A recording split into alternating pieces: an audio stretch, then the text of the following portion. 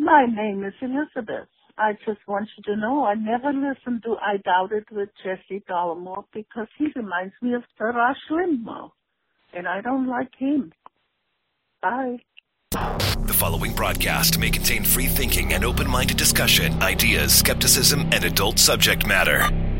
Topics will be discussed using adult language, sometimes gratuitously. Get ready to move the conversation forward. This ain't your granddad's news and comment show. This is I Doubt It with Dollamore.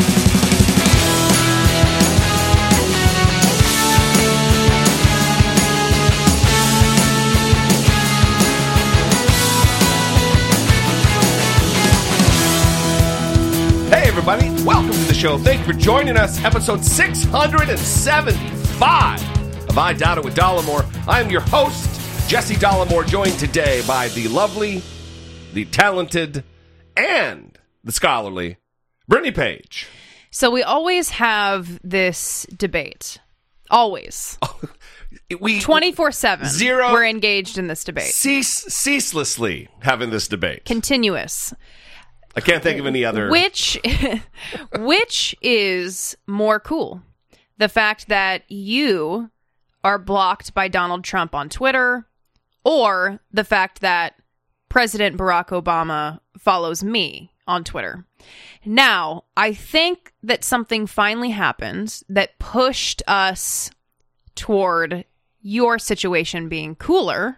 Better to be dead than a fucking dork.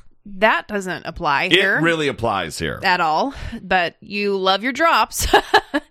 How dare you laugh with that sinister, mocking tone? How fucking dare you? How dare you, sir? So I think we finally have encountered something that pushes us toward you being blocked by Trump on Twitter being cooler than me being followed by President Barack Obama. And that is that you had the Knight Foundation, right? From Colombia, that's right. I see where you're going here. Reach out to you because you are still blocked by Donald Trump on Twitter, even though he was told that he cannot do that. Yeah. Somebody on Twitter reached out to me and forwarded me a tweet that they had said, hey, if you're still blocked by Donald Trump, reach out. So I reached out a couple weeks ago or longer and didn't hear back. I'm like, that just went into a spam folder or something. And then this last week, I got an email from them, and they said, hey, listen, there are certain criteria that we have worked out, I guess, with the Justice Department, where Donald Trump is going to have to unblock. Like, if he blocked you while he was a civilian, he doesn't have an obligation to unblock. Right. Also, which makes sense. They also said that if you have a screenshot or you can point to the exact tweet that caused the blocking, then that's also an element.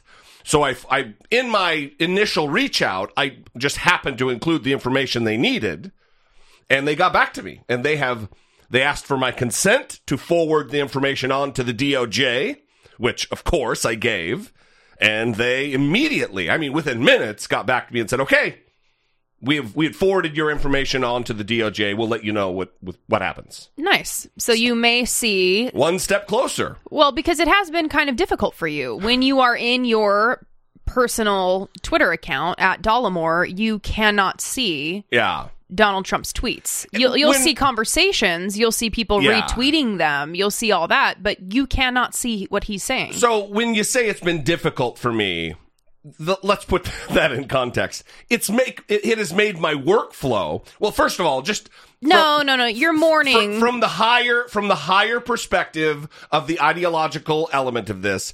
He is violating my First Amendment rights under the Constitution of the United States. That is no small thing. That's a big, big deal. However, from an inconvenience standpoint, it's really fucked with my workflow. Yeah, but you're also mourning being able to see the daily wisdom and encouragement, inspiration. Yeah. You really need that in your life. He's a selfless, empathetic leader, a champion of our times, Brittany Page, and I want to take part in that. Yeah, you can't miss out on that anymore. We need to put an end to it. No, I don't take responsibility at all. It's the real issue. He's a good guy. Yeah. Well, hopefully you see some sort of resolution there, and you will be able to see his tweets in your own account and not have to go to a different account in order to see the president of the United States tweets. I mean, come on. I have to create a separate fucking Twitter account just to interact with the president of the United States of America. And also, what kind of an insecure, whiny, sniveling, servile mutt is Donald Trump? Is the president of the United States of America that he blocked my dumbass on Twitter because I invoked the name of John McCain, by the way. Yeah, and praised John McCain. Yeah, I was going to say, they asked if you had the tweet that initiated the blocking, and apparently you do, which surprises me. I don't know how you would know which tweet was the final nail in the coffin. Well, it's because I tweeted it before I went to bed and woke up blocked. It was something about John McCain having more courage and duty and honor in his little fingers. You know, something. It wasn't some masterful tweet, but it was some, you know, it was, got under his skin because it's, about his arch nemesis. Yeah. The polar opposite of what a Republican is to Donald Trump is John McCain. Mm-hmm. You know, you have your criticisms for John McCain. Certainly you can. But among Republicans, he was a god among men. The very thing that Republicans want Donald Trump to be. So that is good news. Yeah, I'm excited about it. We're looking forward to hearing the result. Yes. So we have some follow-up before we get to listener communication. What do you want to start with? I want to talk a little bit about the Tara Reade, Joe Biden thing, because let's just start there. We're here. Okay. And then the other thing is unemployment. Yeah. In the United States. Also some bots. Oh, and the bot thing too. Yeah. So, where do you want to start? How do we start this? I thought you just made a decision. No. Where do we start in talking about it? Okay, so Tara Reade. That's a great place to start. We have Tara Reade obviously has accused Joe Biden of sexual assault, having cornered her when she worked for him in the 90s. Yeah. And accused him of penetrating her with his fingers. And she had originally said that he had, sexually harassed her, the shoulders, the hair, the typical things that we hear about Joe Biden. Talking about her sexy legs or whatever. And then I believe it was March of this year, she was interviewed and added the sexual assault allegation to those other allegations. So when that happened, it took about a month for the media to really pick up the story and start talking about it. I mean, the media outside of like this small podcast that Tara Reade had appeared on. I honestly don't know if it's small. I'm just calling it small because I don't know about it, which I'm realizing is very short-sighted. Yeah. But outside of that, the media didn't really start reporting the story until like April. And so we talked about it. We dedicated an entire episode to 670, right? 270, and we recommend you go back and listen to that if you want to kind of go through the full weight of what was happening at the time. But as is the case with most things, evidence has continued to come out. When we first talked about Tara Reade, we encouraged the audience to follow the evidence. Right? We said that this is something that we likely will never know 100% what happened, right? The only two people that actually know what happened are Tara Reade and Joe Biden. And that this is a matter of what's most likely, right? And at the time we recorded that episode, we both came down on the position that if we're leaning one way or the other, we lean toward believing Tara Reade. That's right. Given the evidence we have at this very moment, and this is speaking back then, I'm believing Tara Reade right now, as it stands. Right. Like we said, additional evidence has come out, and it really goes to the heart of Tara Reade's credibility. And we cautioned people about this too, right? Because there were certain articles that were coming out that didn't really get to the heart of the credibility issue with Tara Reade. There was a recent, I believe it was a Politico article where they talked to her former landlords and people who knew her. Right. Well, it's like throughout her life. It's a weak stab at credibility, but if your landlord doesn't like you, that doesn't speak to whether or not this is in your character to lie about a rape allegation. That's just, maybe you're a bad tenant. Maybe you have a personality issue with this person. It's not going to the evidence. Well, I mean, take any person in the world and talk to, I mean, other than Keanu Reeves, and talk to people who know them, and you're gonna have people who dislike you and are like, yeah, that person is a dick face. Yeah, you're singing my song specifically. I'm not for everybody.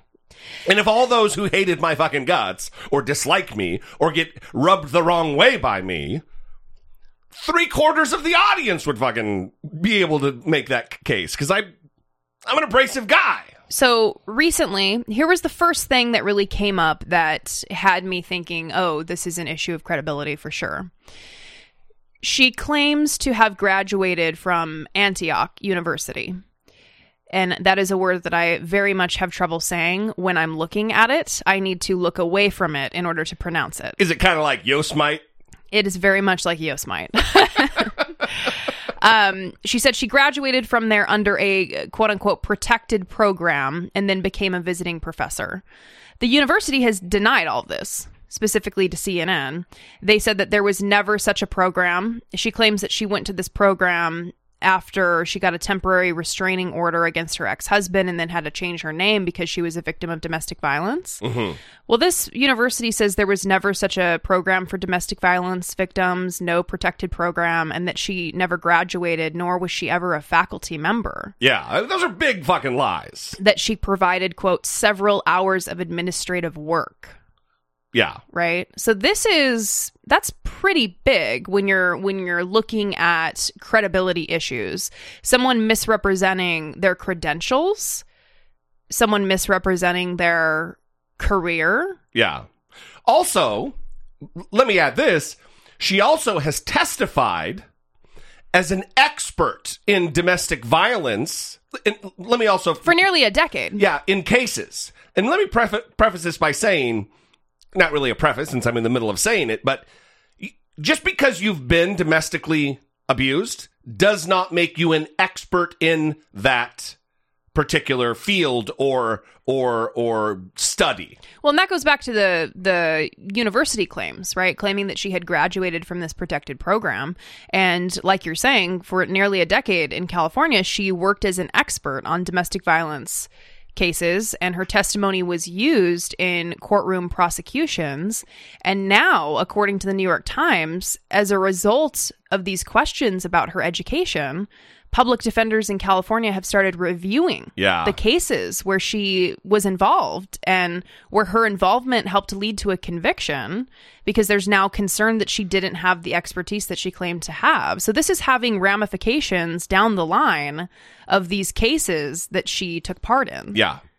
I mean, another credibility issue. Actual people who were absolutely guilty of domestic violence, which has all kinds of ripple effects where, like, they lose their right to own a weapon, all these things might be overturned. Those convictions very well could be overturned because of these series of colossal, damaging lies that she has told, misrepresenting herself. So, I want to talk about two more things. Okay.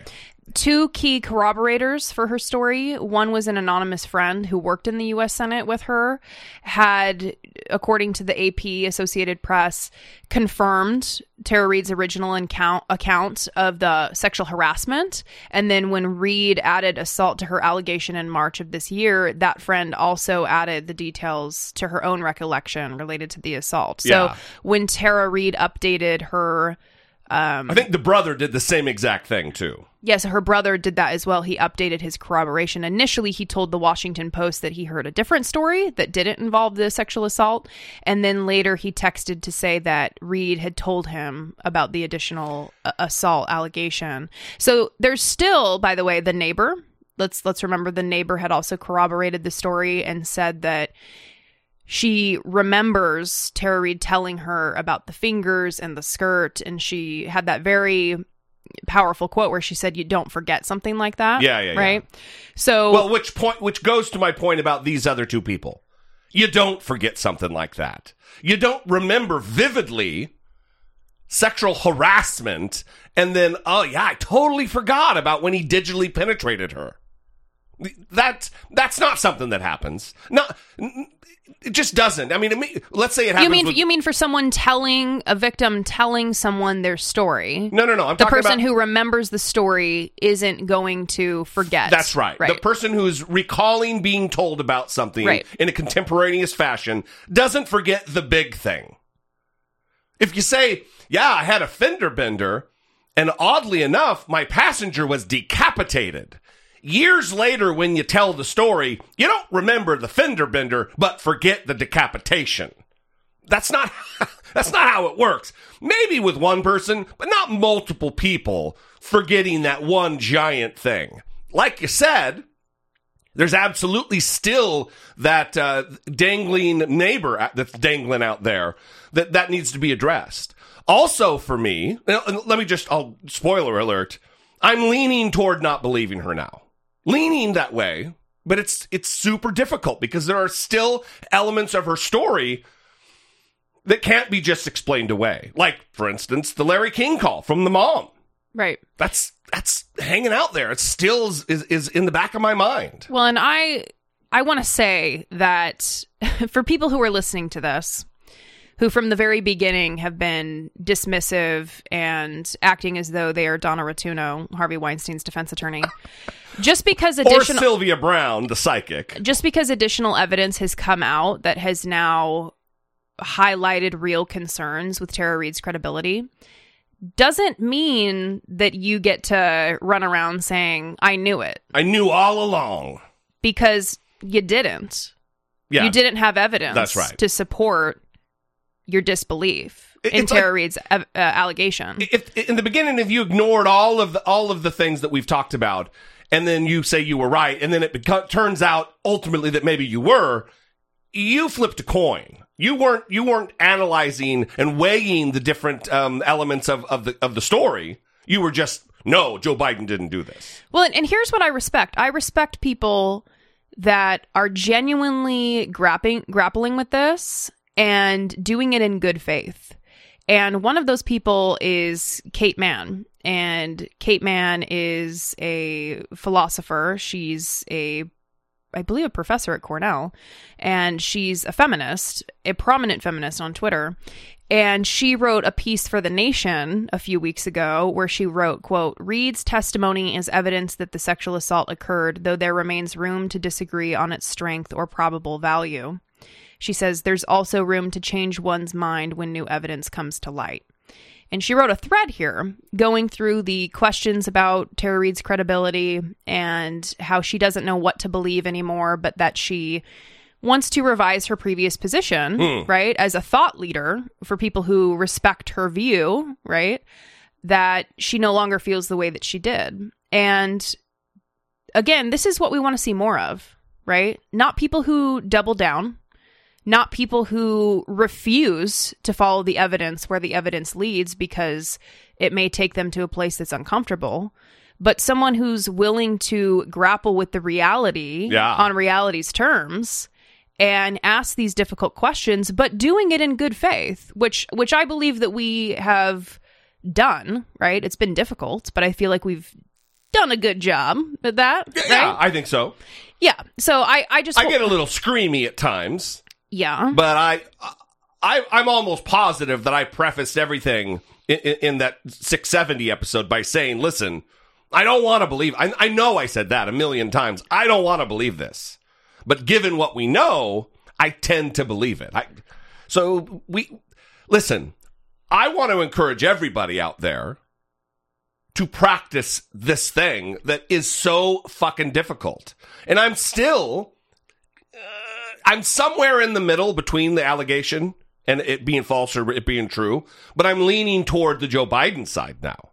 Well, because even, let's say, the things that we just talked about still are not necessarily evidence that this didn't happen, right? Yeah, it goes to the question of her credibility. It's only evidence that she's willing to tell big-time lies. Right, that's it. Yeah. It goes to a question of her credibility, that's it. It's not evidence against this happening. I mean, we still don't know. Liars still get raped. Right. I mean, that's ultimately something that needs to be said. Absolutely, right. And so that's what makes this so difficult, is you in the absence of actual evidence of a crime being committed, you try to look for other things, right? And that's why these issues of credibility are coming up. And these are pretty big issues of credibility, these things that we just talked about. The landlord issue, the people that didn't like her throughout her life. No, those aren't relevant. Right. But the lying about your credentials, misrepresenting your credentials in courtroom testimony, I mean, these are big things. Yeah, for sure. So anyway, we'd love to know what you think. Absolutely. 657-464-7609. Email those voice memos and old-fashioned emails to idoubt@dollemore.com. So now the bots. Now the bots. And this is follow-up too.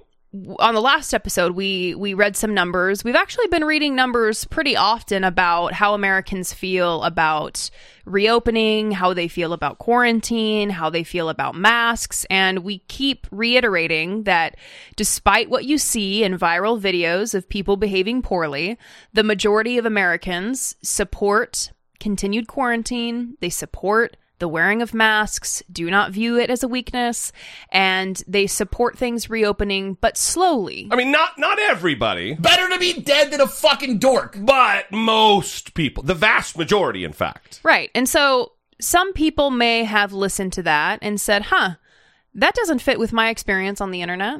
I see a lot of people tweeting that they should reopen America. We need to reopen America, get the economy going. Well, part of that may be bots. Yeah. And I don't want to be the person that says anytime you see something that you don't agree with, it's a bot. I see that all the time on Twitter. People will chime in on something I've said on Twitter and they'll push back. And then there's just this cacophony of I don't want to call it abuse, but, oh, okay, whatever, bot. It's like, that person's not a bot. Mm-hmm. They're just fucking wrong. Yeah.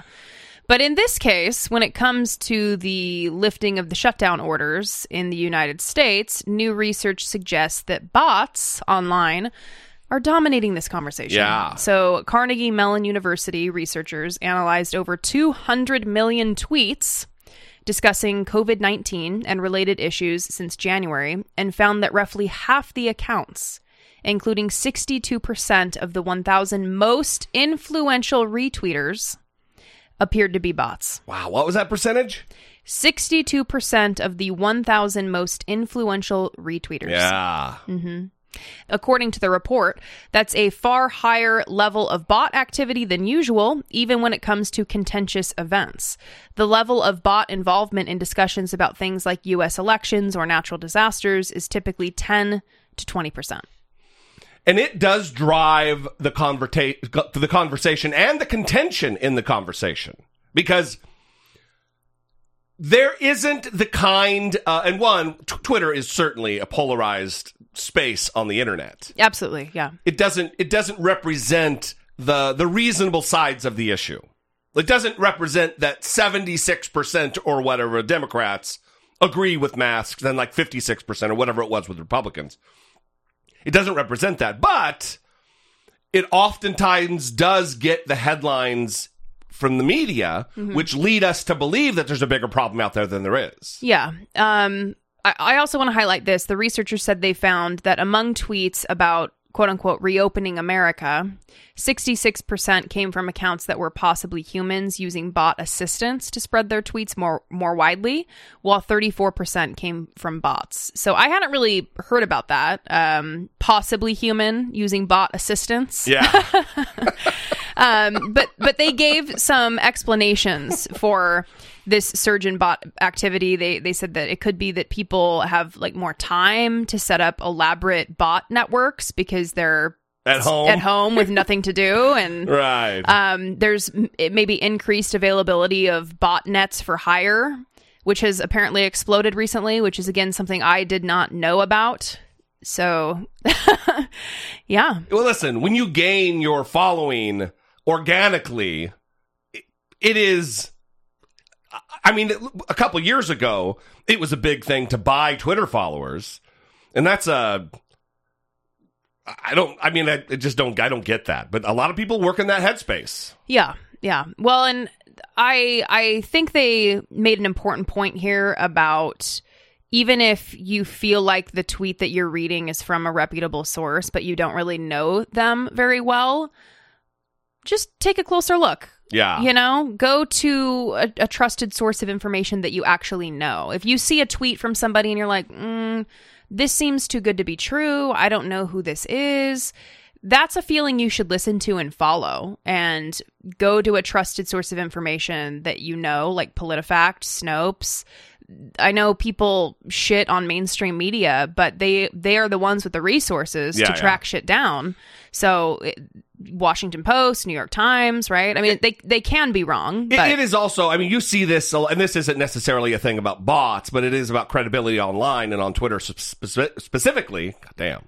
I will see people from like Daily Wire, the Daily Caller, Breitbart, you know, right-wing extremist type of platforms who will say breaking, blah, blah, blah, blah, blah, blah, blah, whatever it is. No link.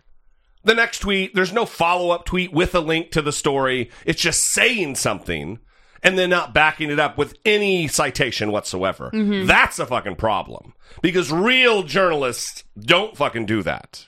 Yeah, I'm always suspicious of some big claim that is made just by someone typing something out in a tweet, and then there's no link for me to go figure out where that information came from, how they put that together.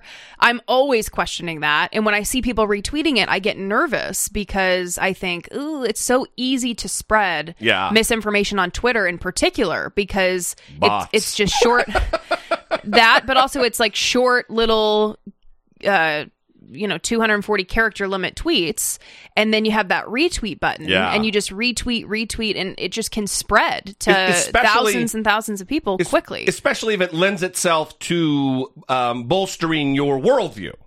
Absolutely. To backing up what you think already. Right. Anyway, something to think about, certainly if you're navigating the Twitter space. All right, next piece of follow-up, again, before we get to the listener communication.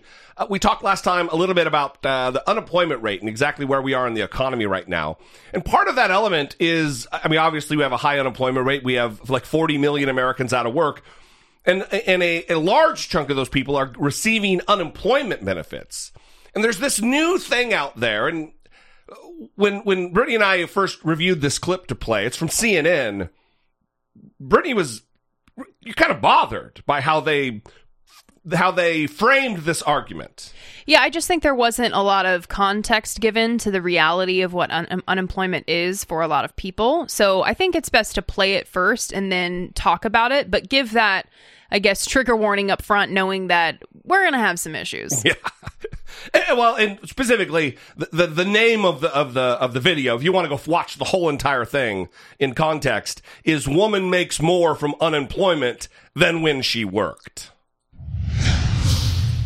Tonight, another 2.4 million Americans filing for first-time unemployment benefits, which brings the total to nearly 40 million since the pandemic began.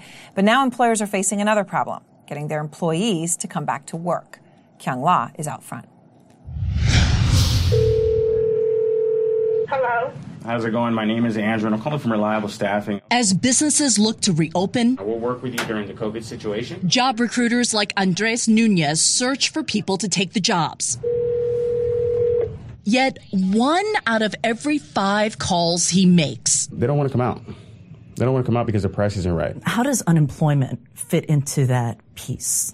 People would rather just get the unemployment. Because in many cases, it pays more. Unemployment benefits average more than $350 a week nationwide in state benefits, plus an additional $600 per week in federal stimulus funding. Before unemployment, I was lucky to make between $250 and $300 a week. This recent college graduate, who asked her name not be used, was laid off from a bowling alley in Ohio in March. Her untaxed unemployment is 3 times her old take-home pay. I have been able to pay off my car 3 months early. You are making more money not working. What do you think about that? It's lessening the stress of going back to work.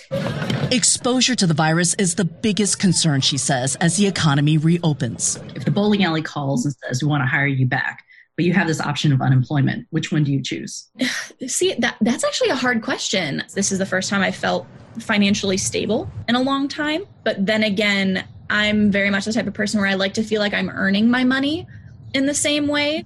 Like everyone has, in my mind, a right to live comfortably and not have to worry. And I think this level of unemployment money is allowing that to happen. How you doing, guys? But that doesn't help employers like Josh Souter. I have, employees that won't return my calls. I had one employee show up and quit 2 days later to go back on unemployment. Souter runs a Drunken Crab in North Hollywood, California.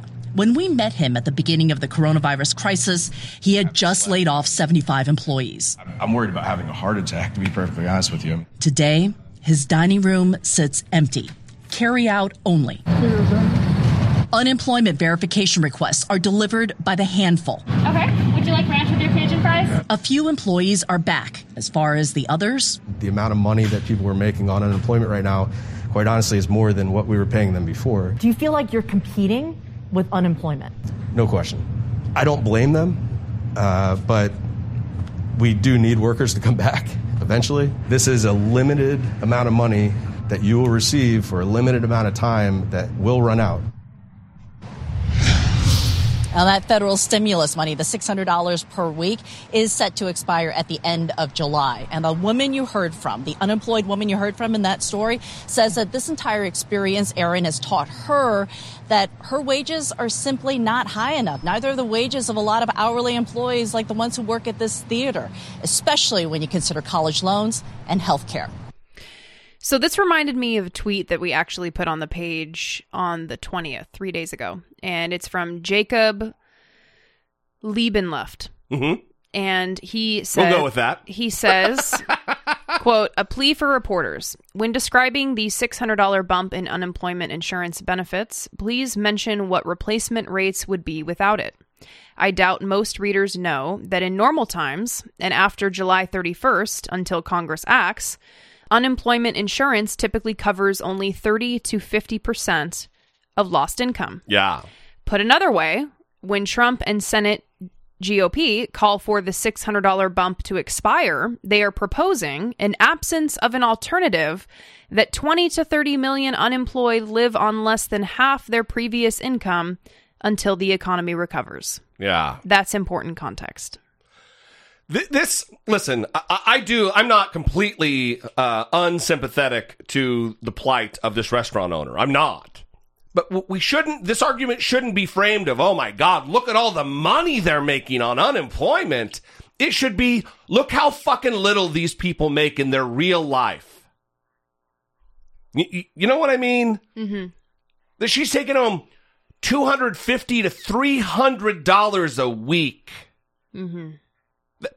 So we shouldn't say, oh, well, we can't pay her unemployment that much because she's making more than she did.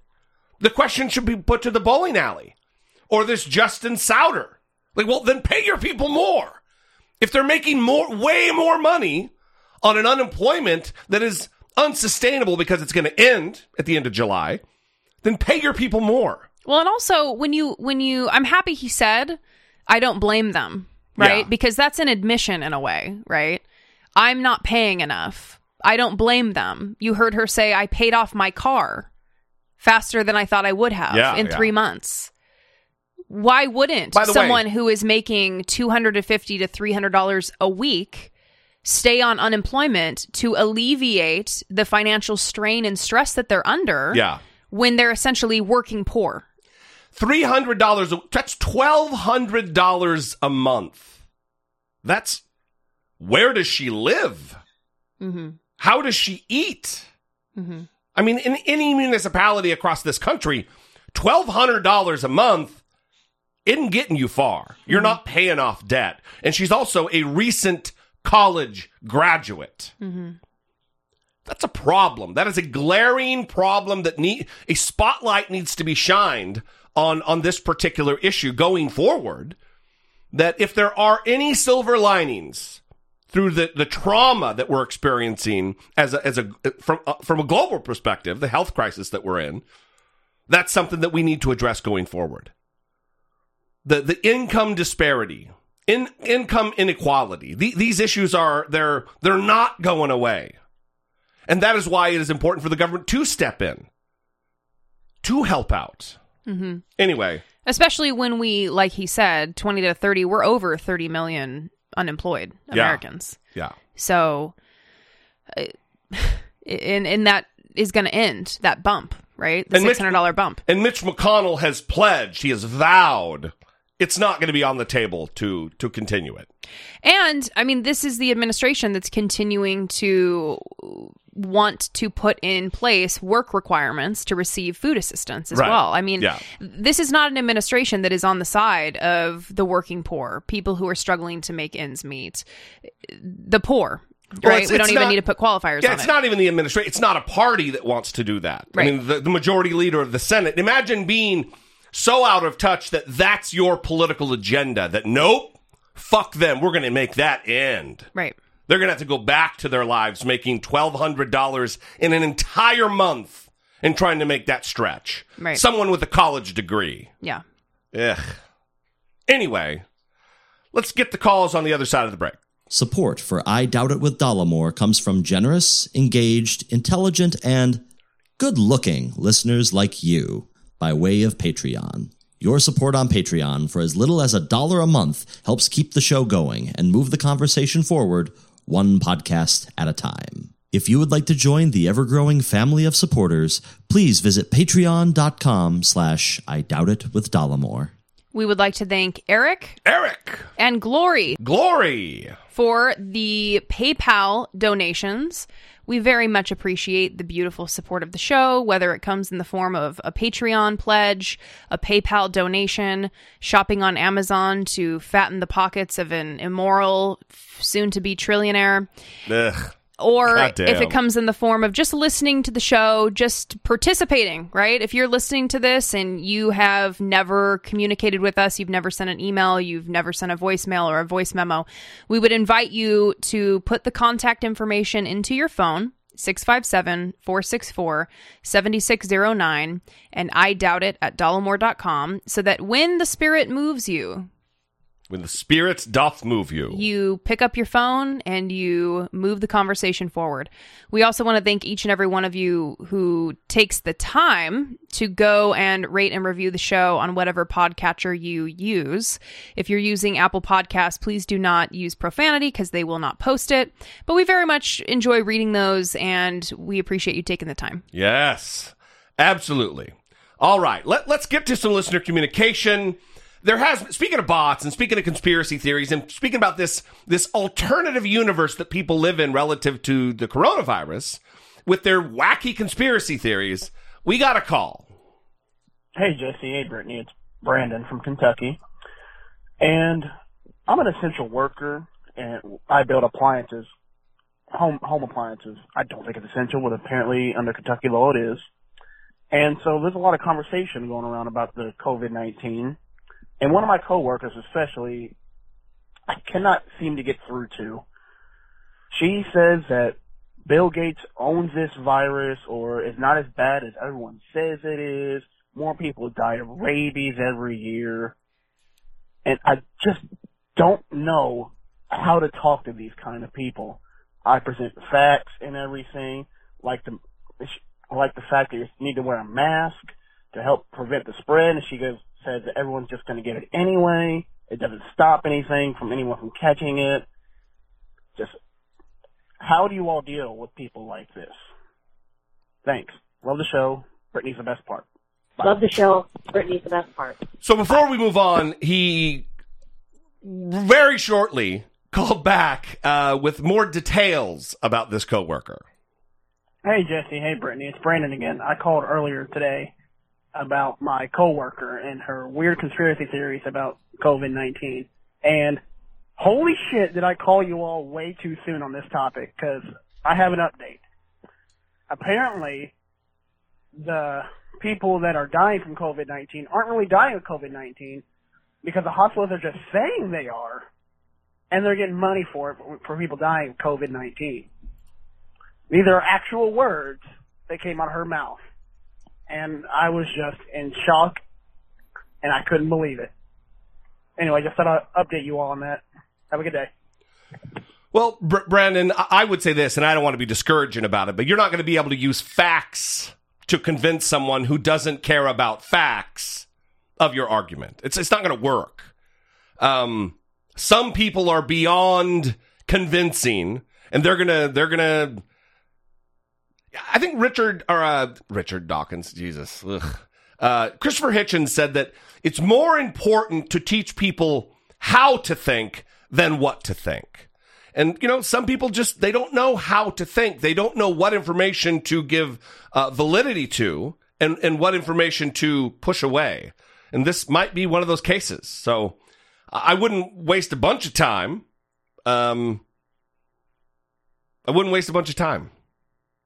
Also, it seems to me, oddly enough, that your coworker, I think you said she, is arguing all kinds of different positions to back up the one argument that she's making. I mean, the one argument being not to worry about the coronavirus. Well, she's also saying that Bill Gates owns it, that everybody's going to get it anyway, so don't worry about it. But also, nobody's actually dying from it, that it's just like there's all kinds, it's like a mishmash. Yeah, it's tough to take on, and it's going to require a lot of patience. It's going to require a lot of empathy. And I mean, if she senses that you're coming at this from the position of wanting to educate her or wanting to change her mind, there's not going to be a lot of progress that is made. But if you approach this in a way that you get her talking and you can question her in a way that is non-threatening and highlight things that don't make sense, but use some, therapeutic wonderment. Like, I'm kind of confused by what you just said. That doesn't really, those two things don't really go together for me. Can you explain what this hole in this logic is for me? If you do that kind of thing, then it seems less threatening and the walls are going to come down a little bit. But that takes a lot of effort, and it's almost like performance art in a way. So it's difficult. But yeah, you can give all the facts in the world. I mean, I just Googled how many people die of rabies each year globally, and it's 59,000 people. Globally. So, and as it stands right now, 96,479 Americans have died. So in 3 months, almost 100,000 Americans have died in 90 days because of this. Anyway. Yeah, Brandon. Tough time. Well, I also wanted to talk about that's an additional conspiracy that he cited, which is the putting COVID-19 on the death certificates. This has been... Donald Trump has talked about this. He has? From the podium, yeah. That hospitals are incentivized to call it a COVID death. Yeah. Yeah, so several prominent people put a white lab coat on and then put glasses on and then record themselves on YouTube and then call themselves doctors. I'm sure they're doctors. It's just, it looks very, again, performance art. Yeah. But the current CDC guidelines are to, quote, list COVID-19 as the underlying cause of death because it was the disease which initiated the chain of events that directly led to the death. The idea is that without these conditions, the outcome may have been different. For instance, if you have cancer and you're in a hospice kind of a situation where there's no cure, you're dying, and you get COVID, maybe COVID wouldn't be the reason. Mm-hmm. The underlying reason, cancer would be the reason. Well, and according to the president of the National Association of Medical Examiners, quote, this public health data is beneficial to all of us, eventually giving us a handle on who is most likely to die of COVID-19. Yeah. It is not a conspiracy and not a departure from typical practice. She added that it is very difficult to manipulate data considering how many checks and balances there are in the U.S. for in the U.S. death investigation system. Yeah. So, but even if you were to say that, again, it wouldn't be convincing enough because these conspiracies are so powerful in that they comfort people's uncertainty, right? It gives them certainty where there is none. They adjust, loose change has been updated.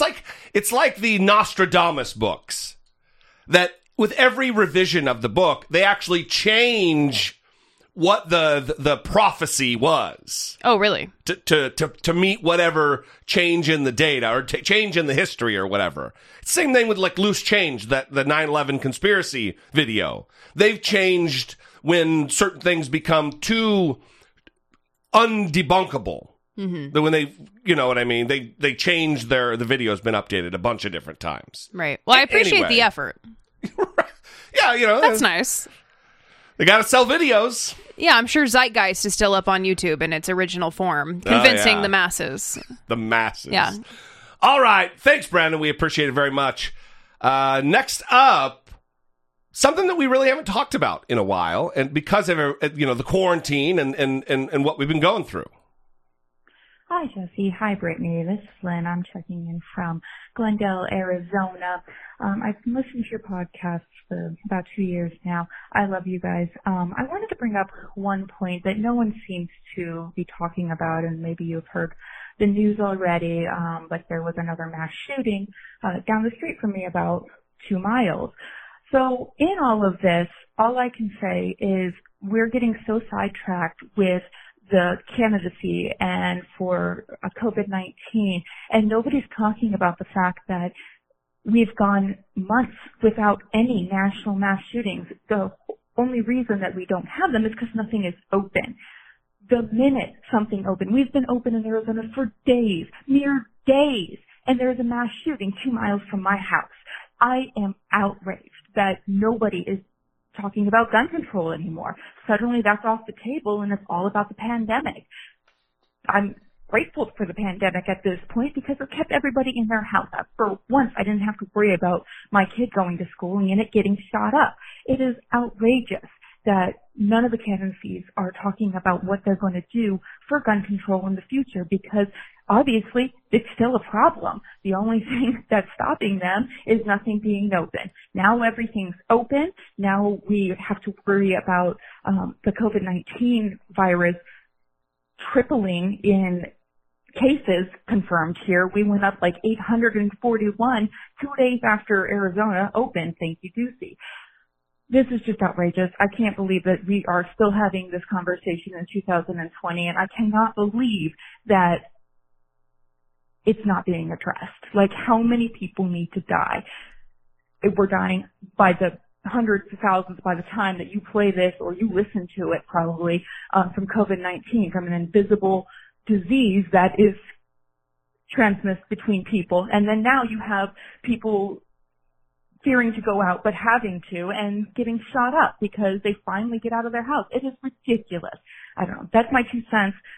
Jesse, you're the best part. Sorry, Brittany, I love you. But Jesse, you get it. I hope to talk to you guys soon. You have a great day. Well, thank you, Lynn. It is absolutely a problem once we get back on track that's going to come up and be talked about, especially when we start seeing a spate of mass shootings, public mass shootings. There is some, I want to push back on that. There actually has been mass shootings during quarantine, but because of, not in the numbers that we normally see, it is certainly a depressed amount. I don't mean depressed as an impression. I mean as in lessened amount. Mm-hmm. But there has been a few. There certainly has been a few. But it is telling that as soon as things open up, you have the shooting in Arizona, which, by the way, didn't get enough coverage. And the reasons behind it didn't get enough coverage. Yeah, he was an incel. And another incel shooting. According to his statements, he had been thinking about doing this for 3 to 4 years, which is pretty terrifying because if you think about the other disgruntled men that are online, reading these forums, thinking about doing this, pondering it for years, that's terrifying. Being encouraged to do so by others online. Right. He said that he did this because he wanted respect and he targeted couples when he was out and he had intended to kill 10 people was his goal, apparently. And 3 he killed. But I want to go back to the call because... So, according to the Gun Violence Archive, a mass shooting is defined as an incident with 4 or more people being killed or injured, excluding the shooter. So they give a definition for what this is, right, so right. that you can measure it. And their data shows that the number of mass shootings in April decreased by 21% from the year before. The number of people killed or injured in those shootings decreased by 25%. They say, but with most of America under some kind of stay-at-home order in April, experts say that drop is to be expected. So there was a drop, but it didn't go to zero. Right. Yeah. Well, certainly, like, school shootings went to zero because nobody's in school. But the gun problem in America and the gun violence problem in America doesn't just stop at the schoolhouse. It is an endemic problem all across the country in just about every municipality, and not just in schools. So it's something we're going to have to get back on track with. And as soon as our singular focus isn't on the coronavirus. Thanks for the call, Lynn. We appreciate it very much. All right, moving on.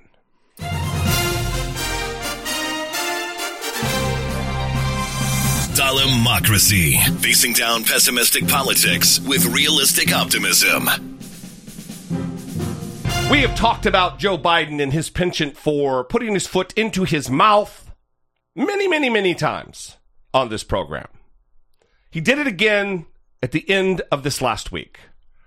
In an interview with Charlemagne the God from, I believe his radio show is called The Breakfast Club. He's interviewing Joe Biden. I'm going to give you we're going to play the clip, but he's interviewing Joe Biden. Some aide gets on the line and says, I'm sorry, we've got to end this. We got to go. Charlemagne says, well, hey, man, listen, we want to see you when you're in New York, when we're back, when everything's back. I want to finish this interview because black media gets ignored too much. And Joe Biden, I've watched the video multiple times. He's not making a joke. And he says something about, if you can't decide between me and Donald Trump, you ain't black.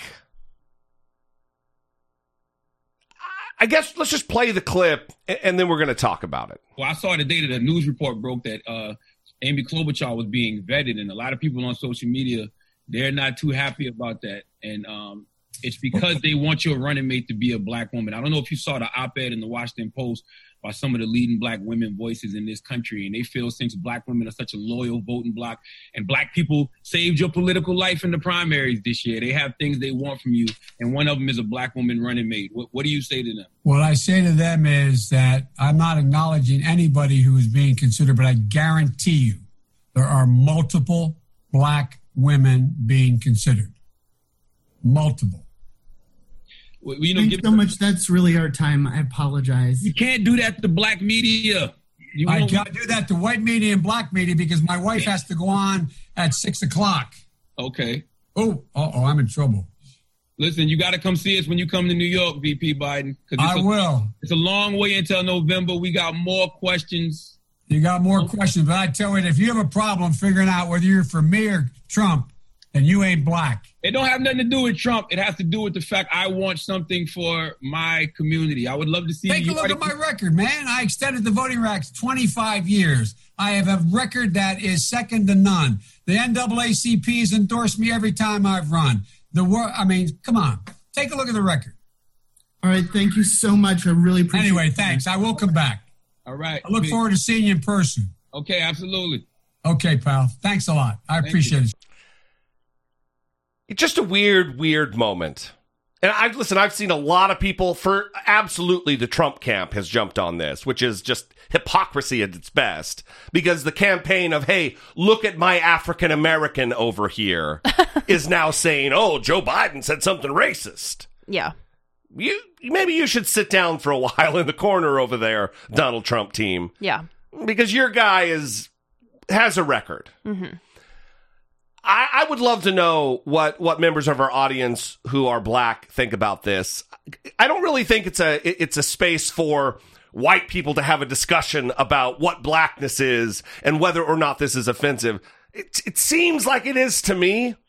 It is a weird thing to say when you're running for president. If you have a problem figuring out whether you're for me or Trump, then you ain't black.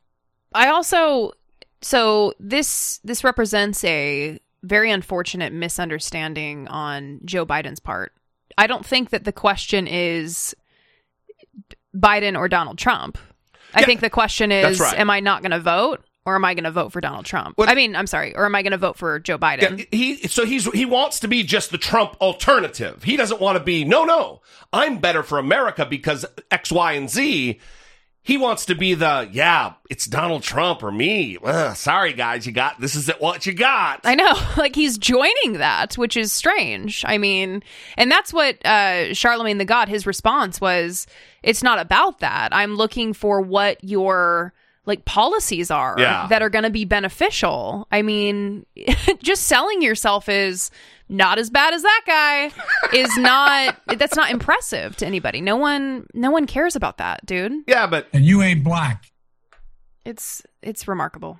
It really is. And again, this goes back to the debate. I don't know how they're going to train this out of him. So that when he's on that debate stage with Donald Trump, he doesn't sink to Donald Trump's level. Yeah. And he doesn't mouth off like this.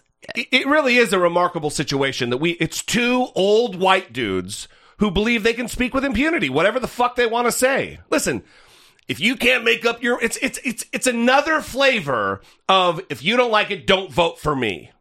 Mm-hmm. Telling someone you ain't black. Also, I love the little appealing to the black guy he's talking to by using the word ain't. Like he's generalizing his language. Like, I get that a little bit, where you kind of informal a little bit, but it's like Hillary Clinton back in the 2004, I believe it was, or 2008, when she was using Southern accents at black churches and stuff. It's pandering. It's disrespectful in my view. But again, we'd love to know what some of our black audience members think about this, because that's where I take my cue. Does this bother you? And I would ask, if it doesn't bother you, is it just because it's Joe Biden? If this had been anybody else, if Donald Trump had said this, what would be your take on it? Anyway, 657-464-7609. The other thing I want to talk about is Kayleigh McEnany, the new White House press secretary. The gangster, if you're Joe Rogan, who, by the way, just signed like $100 million deal to put his podcast exclusively on Spotify. Good job, Spotify. Don't know if I'm going to be continuing my subscription there. Kayleigh McEnany had an exchange with Jeff Mason from Reuters the other day, where they were talking about opening up the churches, because Donald Trump came out and said, listen, if the governors don't open up the churches right now, I'm going to force them to, which he has no constitutional authority to do. However, there was a back and forth asking clarifying questions to the gangster, and this went down. And I'd also note there's detailed guidance in here about the way that you can clean your facilities, promote social distancing. So this is something that we should all look at and be thankful that we are encouraging these faith communities to reopen and do so in a safe way. And we'll leave it to parishes to open in a safe fashion. Yes. The president referenced. Does the White House now support these churches that are defying governor's orders and opening up? The president's been very clear. He wants churches to reopen. He wants them to do it safely. He wants them to do it in accordance with our guidance. It's laid out very detailed. It's posted now, so you can all take a look through it. And he wants to see all of those churches open in a safe fashion. The governor does not allow that. Does the White House support churches defying these executive orders? The president's been very clear. He wants to see churches reopen in accordance with his guidelines. The answer is yes. I just gave you an answer. The president would like churches to reopen and do it in accordance with the guidelines. What specific provision of federal law allows the president to override a governor's The president will strongly encourage every governor to allow their churches to reopen. And boy, it's interesting to be in a room that desperately wants to seem to see these churches and houses of worship stay closed. The president said that he has that. Kayleigh, I object to that. I mean, I go to church. I'm dying to go back to church. The question that we're asking you, and would like to have asked the president and Dr. Birx, is it safe? And if it's not safe, is the president trying to encourage that, or does the president agree with Dr. Birx that people should wait? Jeff, it is safe to reopen your churches if you do so in accordance with the guidelines, which are laid out very stringent detail here about promoting hygiene practices, and there are 5 bullet points, and cloth face coverings. If social distancing is not possible, it's recommended. Intensifying cleanings, promoting social distance, we lay them out meticulously. So I am thankful that we have a president that celebrates the First Amendment. The same amendment that gives you all the ability to ask me questions is there to have the freedom of worship. So imams and pastors can go to their churches, can go to their places of worship, and can celebrate what is a First Amendment right in this country, which is to pray to your God and to practice your faith. And we celebrate that too. I just want to follow up by saying we celebrate that too. And so we should be thankful that there are guidelines to allow us to re-engage in that behavior. We're not asking you if the president or people are allowing Americans to pray. That's not the to question. Gather in their places of worship, to attend church services, to pray together. And the president has laid out a clear path. The CDC has laid out a clear path for this to take place, for our First Amendment to be exercised in a way that is safe and robust. And that is something that is a good thing, and I'm thankful that we have a president who celebrates the First Amendment and helps it to be celebrated in its fullest and most robust way possible. Chanel. Thank you, Kayleigh. So I give props to the reporter who challenged Kayleigh McEnany on this point. Jeff Mason from Reuters. Of course, we are not of the church-going persuasion. Yeah. But I'm happy that he stood up for that. Because the accusation there was, look at all these godless journalists attacking me. Yeah. Right? And that would be a great image to promote to the campaign. Well, right? that is what they want. Right. They wanted that moment. These are engineered moments with Kayleigh McEnany. Right. Because she came from the campaign. Right. So that would have been a beautiful moment for the campaign. These godless journalists attacking the administration because churches are essential, and they're asking all these questions because they don't want churches to be essential. No. The journalist right there said, yeah, I go to church. I can't wait to go back to church. I reject your assertion. Yeah. Oh, listen, even Scalia said that if you can restrict these types of things, if you're also restricting businesses equally in the same way. And that's what's happening. There is a systematic way that we are, quote unquote, reopening. And the rules that apply to churches also apply to restaurants. It's not like churches are being singled out. The problem is a church is where people congregate. And there's been studies. There was a study at a church choir practice. What were the numbers, Brittany? There were like 62 people in this choir practice for a couple of hours. 2.5 hours, I believe it was 61 or 62 people. Two died. One person was infected, and 2 died, 3 were hospitalized. I think there were 30 confirmed cases, 20 suspected.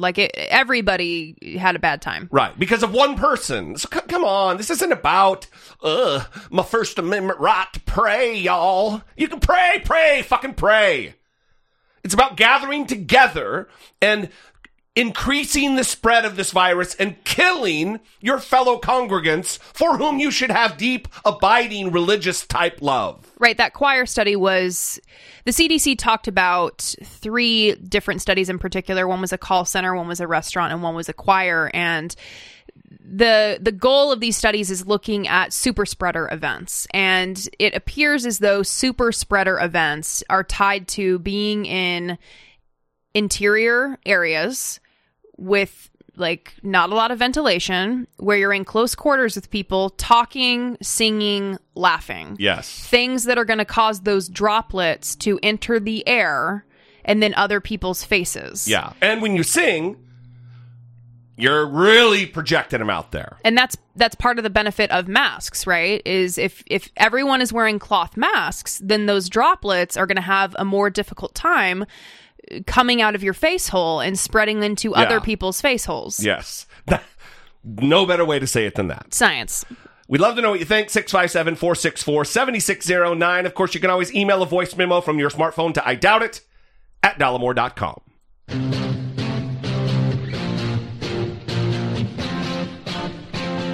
Taking care of biz. Republican governor of North Dakota, Doug Burgum. Doug Burgum. And I did not have that up as the music was playing. Were you scrambling? And I scrambled, but I got it. And you nailed it. I noticed how you stalled while you said North Dakota governor. Like, in your mind, you're saying the word, but in your mind, you're thinking, how the fuck do I pronounce this? How the fuck do I pronounce this? How the fuck do I pronounce this? You know what? Do not give a little background on how the sausage is made here. Am I right? Yes. But you know what? No one would have known. Everyone knew. No one would have known. Well, once they heard the name Doug Burgum, they knew. So I know you're probably asking, what? What did this Republican governor of North Dakota do that has him featured in the Taking Care of Biz segment on I Doubt It with Dollemore? Well, he gave a tearful speech where he encouraged residents to stop the ideological and political debate on face masks. I would really love to see in North Dakota that we could just skip this thing that other parts of the nation are going through where they're creating a divide, either it's ideological or political or something around mask versus no mask. This is I would say, senseless dividing line, and I would ask people to try to dial up your empathy and your understanding. If someone is wearing a mask, they're not doing it to represent what political party they're in or what candidates they support. They might be doing it because they've got a 5-year-old child who's been going through cancer treatments. They might have vulnerable adults in their life who are currently have COVID and are fighting. And so again, I would just love to see our state, as part of being North Dakota smart, also be North Dakota kind, North Dakota empathetic. So I love this. And this is kind of a theme on the show. If we were to talk about different themes that we talk about quite often, I think that wanting public officials who are empathetic and have emotional displays is a big theme. And I mean, they're dealing with life and death issues. They're dealing with life, and life is emotional. And so when you get up there behind the podium, it just seems natural to me that at times you're going to be moved to tears. And I appreciate this very human moment where in his plea to residents in his state that that they see this for what it is. It's not a political divide. It is a matter of public health, and you can contribute to the safety of other people. That's it. Yeah, I think it also kind of pulls back the curtain and gives you a glimpse into how he thinks about things when he's making decisions where there is really no good answer. There's no good decision. Sometimes when you're in office, when you're president, when you're the governor of a state, there are no great options. Mm-hmm. There are just less bad options that you're going to make. And with the coronavirus, it's one of those deals. Because the economy has absolutely suffered. Tens and tens of millions of Americans are having a rough time because of this. The economic downturn, unemployment, business owners, landlords, all these people. So it isn't easy decisions that they make, but it is nice to see a leader, a political leader, who brings some empathy to the table when making decisions that are tough. You don't want some sociopath like a Donald Trump who doesn't give a fuck about the human cost. And it's nice to see, especially it's nice to see, when a Republican is acting decent. Anyway, we'd love to know what you think. We're going to end it there. 657-464-7609. That is the voicemail line at which you can leave a fewer than 3-minute voicemail. You can also email a voice memo from your smartphone to idoubtit@dollemore.com. We would love to hear from you. We try to design this show to be an amplification of your views and your questions and the conversation at large. Always trying to move that conversation forward. So we will see you next time. For Brittany Page, I'm Jesse Dollemore, whose voice is going away, and this has been I Doubt It.